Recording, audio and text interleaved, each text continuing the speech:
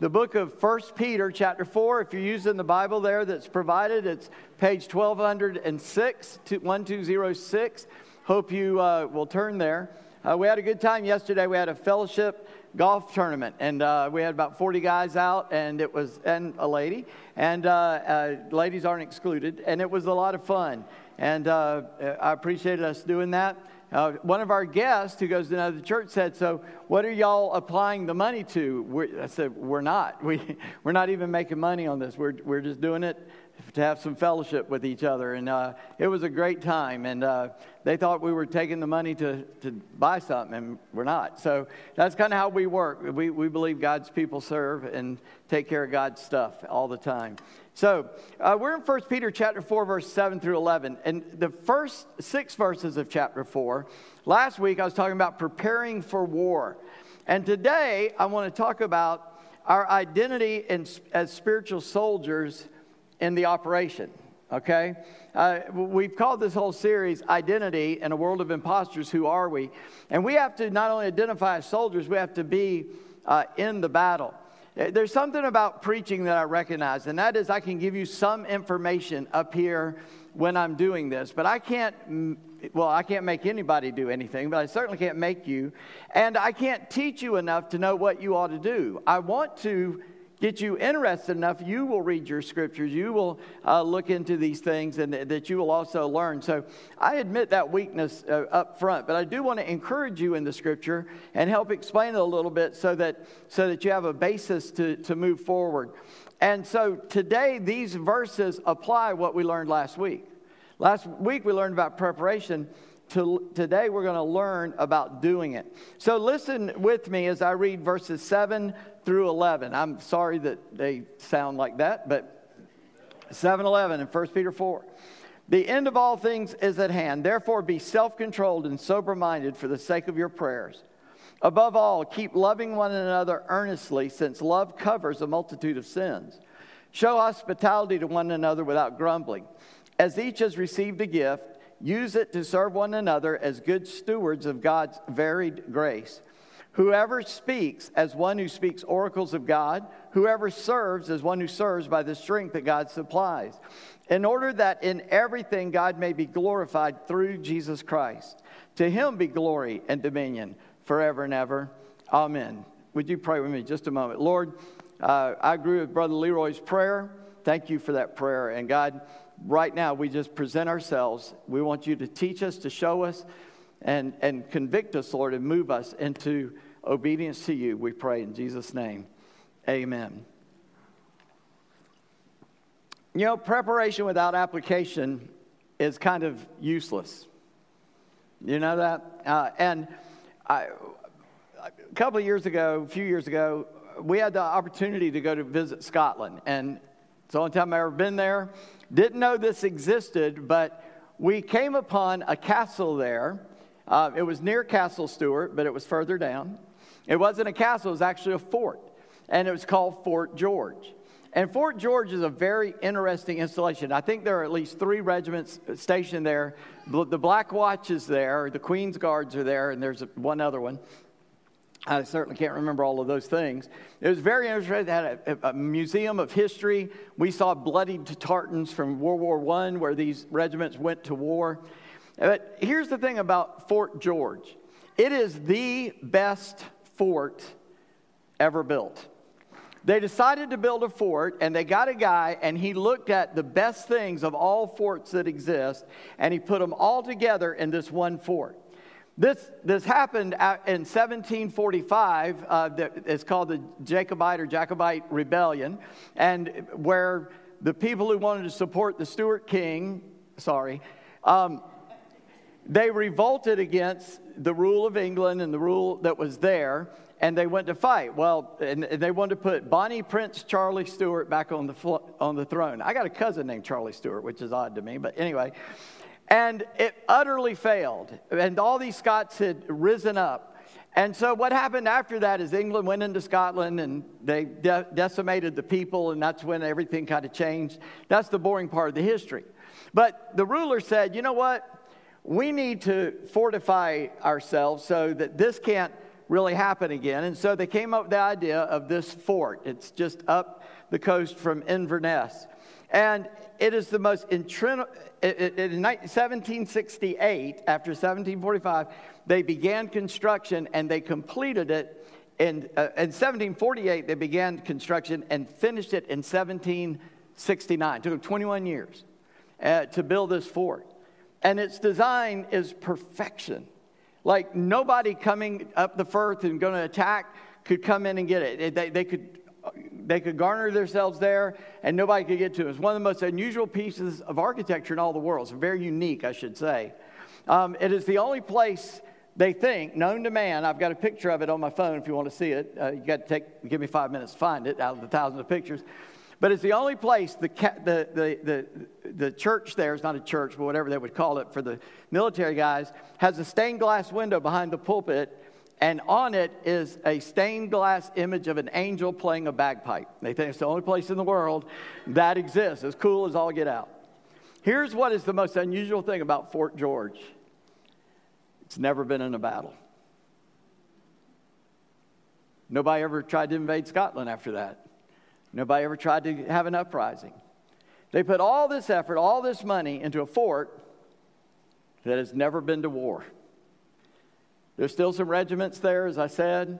It's a unique piece of history. It's interesting, but it's kind of pointless because it has never acted for what it was created to do. See, when I was talking to you about preparing for war, I gave you that statement that was given to me that the next war is a come-as-you-are war. In other words, the war is coming to you, and you better get ready, because when it comes, whatever your state of readiness, that's where you're going to be. That's why they built this fort. They weren't ready for that last uprising, and so they said, let's fix that. And so it's not enough for us to prepare. We've got to practice our preparedness. We've got to practice what we're doing, and we are in a war. And so I want you to take that home. It is not enough to prepare. We must put into practice that preparedness. And so I want to just pull a few things here out of the scripture. Number one, we need to know the time frame. Look at verse 7. Look at it very closely, because there's two very interesting things there. I'm going to start with the second thing to get you to the first thing, because the second thing says, therefore. The end of all things is at hand, therefore. Now, when you see what it's there for, you'll understand all of this. I told you, it just told you how to get ready for war. Now he says, and the war is on you. The time is at hand. We read that and we think, yeah, the second coming of Christ. That's probably a little bit in mind because they didn't know when he was coming. Nowhere in the New Testament does it tell us set a date or predict Jesus coming. In fact, it tells us the exact opposite. Jesus said, I don't know. The Father has reserved that information for himself. Now, he said that way he's still here. Maybe he knows now. I don't know. But that was what he said just before he went up into heaven. They said, are you going to restore the kingdom now? He goes, that's not for you to know. I don't even know. The Father has reserved that information for himself. You go into all the world and preach the gospel. That's our job. It's not our job to know the plan. It's our job to go out and tell everyone about Christ, right? And so Peter mentions the end of all things is at hand. We like to call our current time the end times. Well, friends, if you don't know it, it's been the end times since Jesus lived, died, buried, and rose again, and he poured out the Spirit. This is the last thing before the end times. But when you study the end times, you find out there's a whole lot of things got to happen before Jesus comes back. In Thessalonians, he even says the man of lawlessness has to be revealed. So at least until we know the Antichrist, he's not coming. So all of us, if we're alive in this room, we'll know the Antichrist before Jesus comes back. That's plain in Thessalonians. So when Peter says this, he's saying the war is on top of you. The war is already here. Remember, he's writing to a people who are suffering. He's writing to a people who are being persecuted. And he's saying, the end's here already. Some of you are going to die. Peter knows how he's going to die. Jesus told him. And it wasn't going to be pretty. And so he has been living with that knowledge and been motivated by the knowledge that we are at war now and the end is close and we better be ready. And so he says, so since I told you how to prepare, since the end of all things, and friend, all things means all people, all everything. Therefore, do this. And he goes into it. Be self-controlled and sober-minded. Those two words, those two phrases are almost interchangeable. He says there to be self-controlled, that means to be disciplined, and sober-minded, that means to be serious about this subject. We sometimes make jokes, and I'm not against that, obviously. I make a lot of jokes. Not all of them are funny, but I like to try. But we ought to be deadly serious about people dying and going to hell. We ought to be deadly serious about our job to go and tell the world the gospel. Because that's the job he gave us. That's it.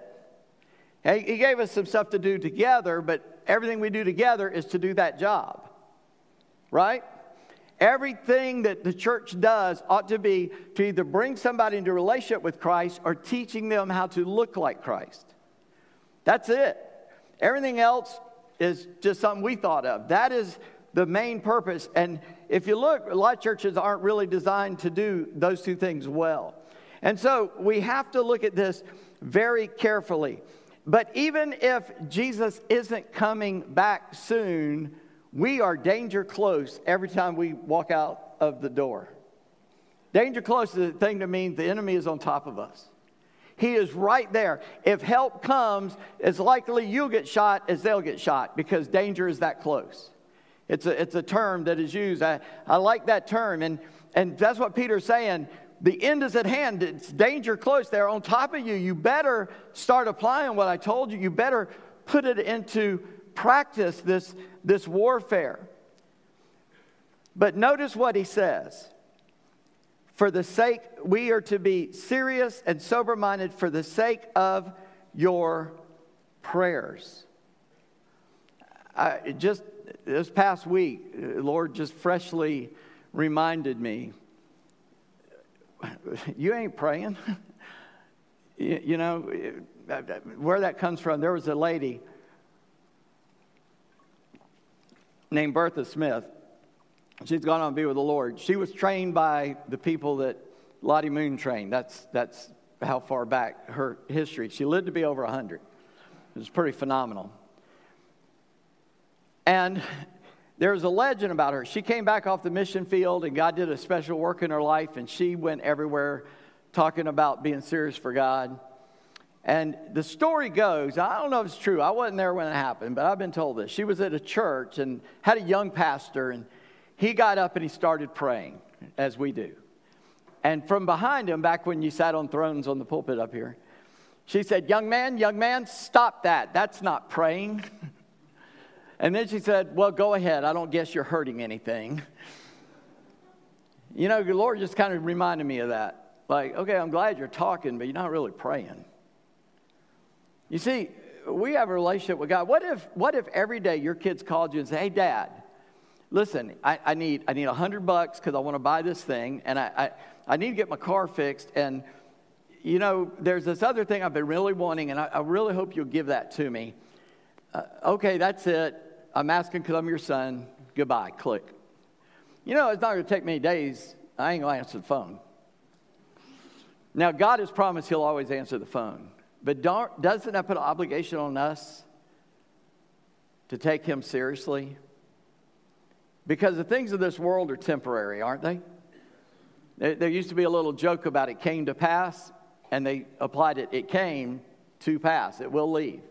And I promise you, the worst thing you are ever going through is going to come to an end. You may die, but it's going to come to an end. It's temporary, no matter what. So why don't you want to live your life for what is ultimately real and ultimately important, which is to see people come into the kingdom and see those who come into the kingdom look more and more like Jesus, including ourselves. This is a co-thing. We're all in the soup pot together, bumping into each other, making the soup, right? I don't know where that illustration came from. It might not even apply, but I hope it does. We're all together in this. I learn from you. You learn from me. We learn from each other constantly, all of us together. And notice in these verses, in 7 and 8, he says, the end is at hand. So be disciplined, be sober-minded for the sake of your prayers. Our prayers ought to be, Lord, how are we taking the gospel to the people? I've got one of those rubber bracelet things I got at the convention. There's a group, and their little motto is the church has left the building. And they're coming up with ways to go into the neighborhood and get involved in people's door, go to their door and get them to talk to you at least. And I appreciate that, and there's nothing wrong with it. But shouldn't we all just be doing that anyway? Shouldn't we be exposing ourselves to people we don't know in a way that we can talk to them about Christ? I think we should. And I think the reason that doesn't happen is because we're a little embarrassed, we're a little scared, we're a little timid. I get that. But you know what? People are wanting somebody to be nice to them. I was on my way to church this morning. And as I turned off of 262 out there to take whatever the name of that road is, what is it called? Morris Mill, yeah. As I came under the bridge, there was a guy who just crossed the ramp coming down on the other side of the road, and he was carrying a bag and like a big thermos cooler. And I thought, where's that guy walking to? He's walking. So I flipped the truck around, went back around, said, well, as long as I get there by 9, I'll be all right. This was about 8. And I pulled up beside him on the other side of the road so I wouldn't scare him, rolled down and said, hey, man, are you all right? You need a ride? I said, I'm just walking down the road. I'm okay. I said, all right. So I just went on. But what if that guy needed some help? And we just, well, look, he's taking a walk on Sunday morning on a very busy road. I'm sure everything's fine. Well, it might not be, right? It might not be. And we ought to be praying that God's already given you opportunities, by the way. Well, I say, Lord, give us an opportunity. You got opportunities every day. You just don't notice them because you're not sober-minded. You're not disciplined. You're not looking for it. And it's always there. So you better understand the time frame. The end of all things is at hand. The war is already on. It's danger close. Even if Jesus doesn't come back in our lifetime, you're going to see him. And you don't know when that day's coming. Well, in fact, everything that Peter's going to say in these verses, every exhortation he gives us is pointing, the reason for it is pointing to that. Your life is short. Time is short. You're already in the war. You better get busy and get involved in it. Secondly, we better know the priorities. He says, therefore, be serious about the Lord. In those same verses, he says, be very serious about the Lord and pray. Make sure you're praying. But look at verse 8. Above all. Now, what does the word above mean? That means higher than, right? It's above. But what does it mean when we talk about it in relationship? It's the most important. Okay, here's what we're going to do, guys. But above all, right? He's saying we're going to war, but above all. And what does all mean? It's a good Greek word. All means all. That's all means, right? Now you know some Greek. Above all, keep loving one another earnestly. We got an enemy, and it isn't you and it isn't me. It's our enemy. It's Satan. Right? I heard a guy that was rescued in a very dramatic situation. And he said he looked up at the guy rescuing him and it wasn't engaged with the guy. He just saw the guy kind of guarding him. And he said, I thought, if that guy knew me personally, he might not even like me. But because he knew I was here, he came to rescue me just because. That ought to define a Christian. Because the people who have been caught by our enemy are trapped in their sin and they need a deliverer, right? And while we do that, we're fighting a battle. We're facing the enemy. We ain't got time to hate each other. We are keeping each other's back safe. We love each other earnestly. Not just, I love you, man, but stay away. Some people you love them more when they leave than when they get there, right? One preacher said, I've made everybody in my church happy. Third was happy when I got there. Third was happy when I was there. And the third was happy when I left. He says to above all, love one another. And note the word in this verse 8. Since. Why should we love each other earnestly? Because love covers a multitude of sin. Now, what the Bible is not saying is that if I love you, your sins don't count. It is not saying that at all. It's saying I take no notice of it. I love you enough just to love you like you are. I don't care if you fix that or not. I'm just going to love you. The Bible tells us the love of God should lead us to repentance. That's how God does us. We mess up, He loves us. And we go, whoa, how can I do this against a God that loves me this much? And in our relationships with one another, we ought to love one another. Because I've had people say, man, I'm sorry. I was like, really? I didn't even know you did that. I don't care. I love you, man. Right? That's what he's saying is we love one another so we don't take notice of each other's sin. But some people, they live to criticize. I have a defensive mind. I'm always thinking about what can go wrong, you know. And not always, but if I'm going to think, that's how I think. And so therefore, I sometimes can become critical because I'm looking at what's wrong rather than what's right. I think we got to have a balance there, but he's saying in our personal relationships, we got to love each other so earnestly that we kind of just cover over yeah, you're weird, but so am I. So let's just be weird together, right? And I love you anyway. I appreciate people love me that way. Love covers a multitude of sin. And then he says to show hospitality. He says here in verse 8, love one another sincerely, earnestly, since love covers a multitude of sins. Show hospitality to one another without grumbling. Don't grumble about being nice to people. Hospitality creates an environment of welcoming and acceptance. I grew up in a city that prides itself on being hospitable. Even though there were some people in there that didn't want to be hospitable. There were bumper stickers when I was a kid that said, why do they call it tourist season if we can't shoot them? So, but by and large, the town was very friendly. You didn't want to talk to a guy who had that on his car, but, you know, other than them. And I learned, I read a book by somebody from the city there that said, we learned that hospitality meant making our guests more comfortable than we were in our own home. Oh, man, that is a great definition of hospitality. That's not Greek, but that sure is smart. And we need to show hospitality to one another. We need to be giving to one another. We need to be loving one another and giving ourselves away selflessly. And so we better know the source. We know the time. We know the priority. But we better know the source of our strength. He talks about here a variety of gifts. As each one received a gift, verse 10, use it to serve one another.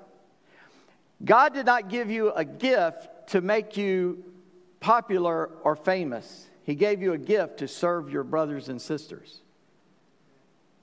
And we forget that. We give spiritual gifts tests in this church. If you come to new members class, you get to take one. Probably most of you, if you've been in church any time, you've had a spiritual gifts test. What are you gifted in? But giftedness can lead to pride. You know what doesn't lead to pride? Character. And so that's why when we preached on the Beatitudes, we also brought in the fruit of the Spirit. Because you can never be proud about the fruit of the Spirit because you automatically recognize, I'm not capable of any of the things listed there. That is beyond any human ability to accomplish. That has to be the Spirit in you. And so some people exercise their spiritual gift, but they don't do it in humility, and so therefore they become prideful. They think in their own mind, a big shot. You know the phrase, you're a legend in your own mind. They are. Listen, we are all just people been saved by grace, starving people who found out where there's bread, and we want to share with other starving people where they can get bread. And it's in Christ. And so he says here, show hospitality without grumbling. As each has received a gift, use it to serve one another as good stewards of God's varied grace. You got a gift from God's grace, and he says, use that gift to serve your brothers. And notice there, it makes you a good steward. A steward, I'm familiar with this word. I guess you know why. He changed the last letter. It's my name. It's the same meaning. It means the keeper of the Lord's possessions. That word came about, it came about actually from the way we use it, from Scotland. because the king left, and he appointed a steward to take care of the kingdom while he was gone. He was taking care of the Lord's possessions. Now, the Greek word is a different word, but that's what it means. And so when the king came back, he took the throne back, and the steward stepped aside, and it was an honor. I served the king. That's a great thing. But what happened? Somebody got jealous, said, well, I don't guess he's coming back. So now we have steward kings. You get the irony? Y'all know King James. Yeah, some of y'all like the Bible he authorized. His last name was Stewart. Well, how did he become a king? I thought he was supposed to give it back to the king when the king came back. Well, either the king didn't come back, or he just got proud and said, I'm not giving it back, and keep it. And some of us, God's gifted us, God's enabled us to do something, and then we go, man, I'm something.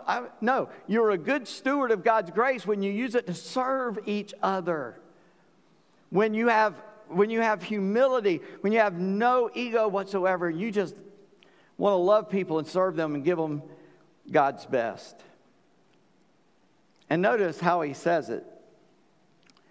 If you speak as you're speaking oracles of God. In other words, don't talk if you're going to be teaching unless you're teaching out of God's word. It's got to be the oracles of God. And if you serve with the strength God supplies. I tell people in the new members class, in fact, we're in it right now, so I'm thinking about this. I did this very morning. And when I was in school, for 3 years, I cleaned bathrooms, public bathrooms. And they told me, do it like you're serving the Lord. Now, I didn't want to go in there. I had a guy fuss at me one day, and I said, dude, I clean up your mess. He went, oh, yeah, you're right. That was prideful on my part, but I'm just saying. I'm proud about my humility. I don't know if you noticed that or not. But boy, did I learn a lesson doing all that. It's like, the job's not important. How I do the job is important. And if I'm doing it to help someone, serve one another, serve the Lord, then it has meaning. If it's cleaning a toilet, it has meaning.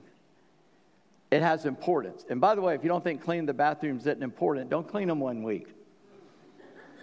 And all the guests that come to our church go, man, this is a messy church, right? It's an important job. When you serve with, and what I'm saying is, if I was cleaning toilets of my own strength, I'd get a little sick and tired of it. I don't want to clean up bathroom after you. I don't even know you. Why would I want to do that? And I could just get in my head and go, I ain't doing this. Go in there, do a half job, and just, it's good enough, right? That's why we have to do it in God's strength. Because none of us can give without being renewed and refilled by God's grace, right? So every once in a while, you got to just, not going to not do it. I just need to take a break. I need to be filled with the grace of God. When we work in our own strength, we get exhausted. When we work in God's strength, He supplies it. And notice what it says. And when he got there, it's like Peter got all excited. And he says, in order that in everything God may be glorified through Jesus Christ, to Him belongs the glory and dominion forever and ever. Amen. He just got all excited and started praising the Lord. Because if anybody, any character in the Scripture knew who he was, it was Peter. I mean, he's the guy that always stuck his foot in his mouth, which is bad enough, but when you shoot yourself in the foot while it's in your mouth, that's deadly. And he did that over and over and over, didn't he? Oh, Lord, you can't go to the cross. He said, get behind me, Satan. Right after he said, you're the Christ, Son of the living God. Jesus said, okay, I'm going to Jerusalem. I'm going to die. And he goes, no, Lord, you shouldn't die. He says, get behind me, Satan. Next phrase. That's a temptation for the devil. That's not you, Peter. Lord, let's do this. Lord, let's do that. Lord, how about this? He's always trying to tell Jesus what to do. Jesus had to keep going, stop, Peter, stop. Well, Peter finally got the story right, you know. He finally learned, and so now he writes to us, says, to Him be the glory, to Him be the dominion forever and ever. Just serve people, not in your strength, but in His strength. Just love people, all to the glory of God. That's why we exist, to glorify God.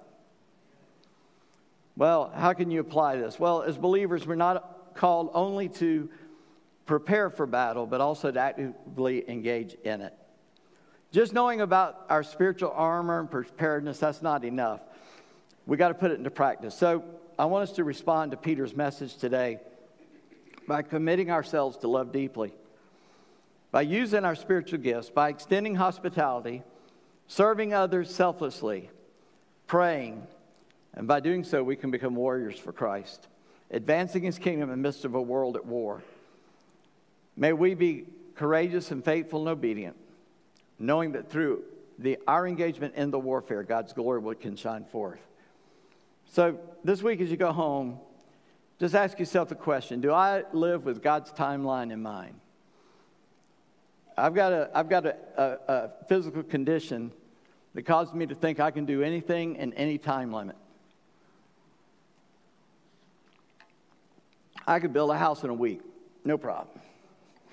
You say, you're crazy. That's what I'm telling you. I got a condition. I'm crazy. It doesn't get there for me, you know. And God says, you better be mindful. Time is coming close. In fact, the Bible even tells us that the time is short, and live that way. It says it, Paul said it too.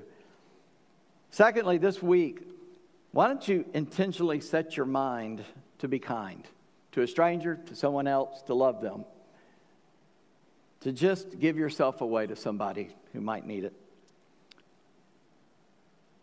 And then put the gift God's given you. Talk to people about Christ, serving someone who has a need, helping them out, whatever it is. Do it to glorify God. Not for yourself. People say, oh, thank you. No, I did it glorify God. He gets all the praise. I don't. I'm just a servant. I just had to jump in because I'm a steward of God's grace, and I got to give grace to you because I don't own it. It was given to me to give to you. I had a friend back in the day, and he was of a kind that let's just say he's not a Baptist. And back in the 70s, he had gone to a Bible study, and he had a big old van. So you're getting a picture here already. If you understand what I just said, you know what I'm talking about. And it said he was in this Bible study, and at the end of the Bible study, a guy walks up to him. He said he only had enough gas to get there, so he went anyway. He didn't have enough money to get home. Didn't have enough gas to get home. He didn't have any money to put gas in the car, in his big van. And a guy walks up and says, Lord told me to give this to you. He gave him two $5 bills. And he said, he went, thank you, Lord. And he said he went to put it in his pocket, and God said, hold on there. I didn't give that to you for you. I gave that to you to give away. He said, well, who do I give it to? And he said, Lord directed him two guys. And he walked there and said, Lord told me to give you this. I got this picture in my mind. There's a bunch of people just walking around handing each other money. I don't know, but it's what it kind of sounded like. But his story was he finished and he gave the 2 5s away and goes, okay, now what do I do? And said, a guy walked up and said, hey, brother, the Lord told me to give this to you. And handed him a $20 bill. But instead of putting it in his pocket, he said he held it up and said, Lord, what do I do with this? He said, that one's for you. So he put it in his pocket and went and got gas. Listen, what God gives us, we give away. God will supply your need when you give away what God's already given you. But until you give away what you got, why would He give you more?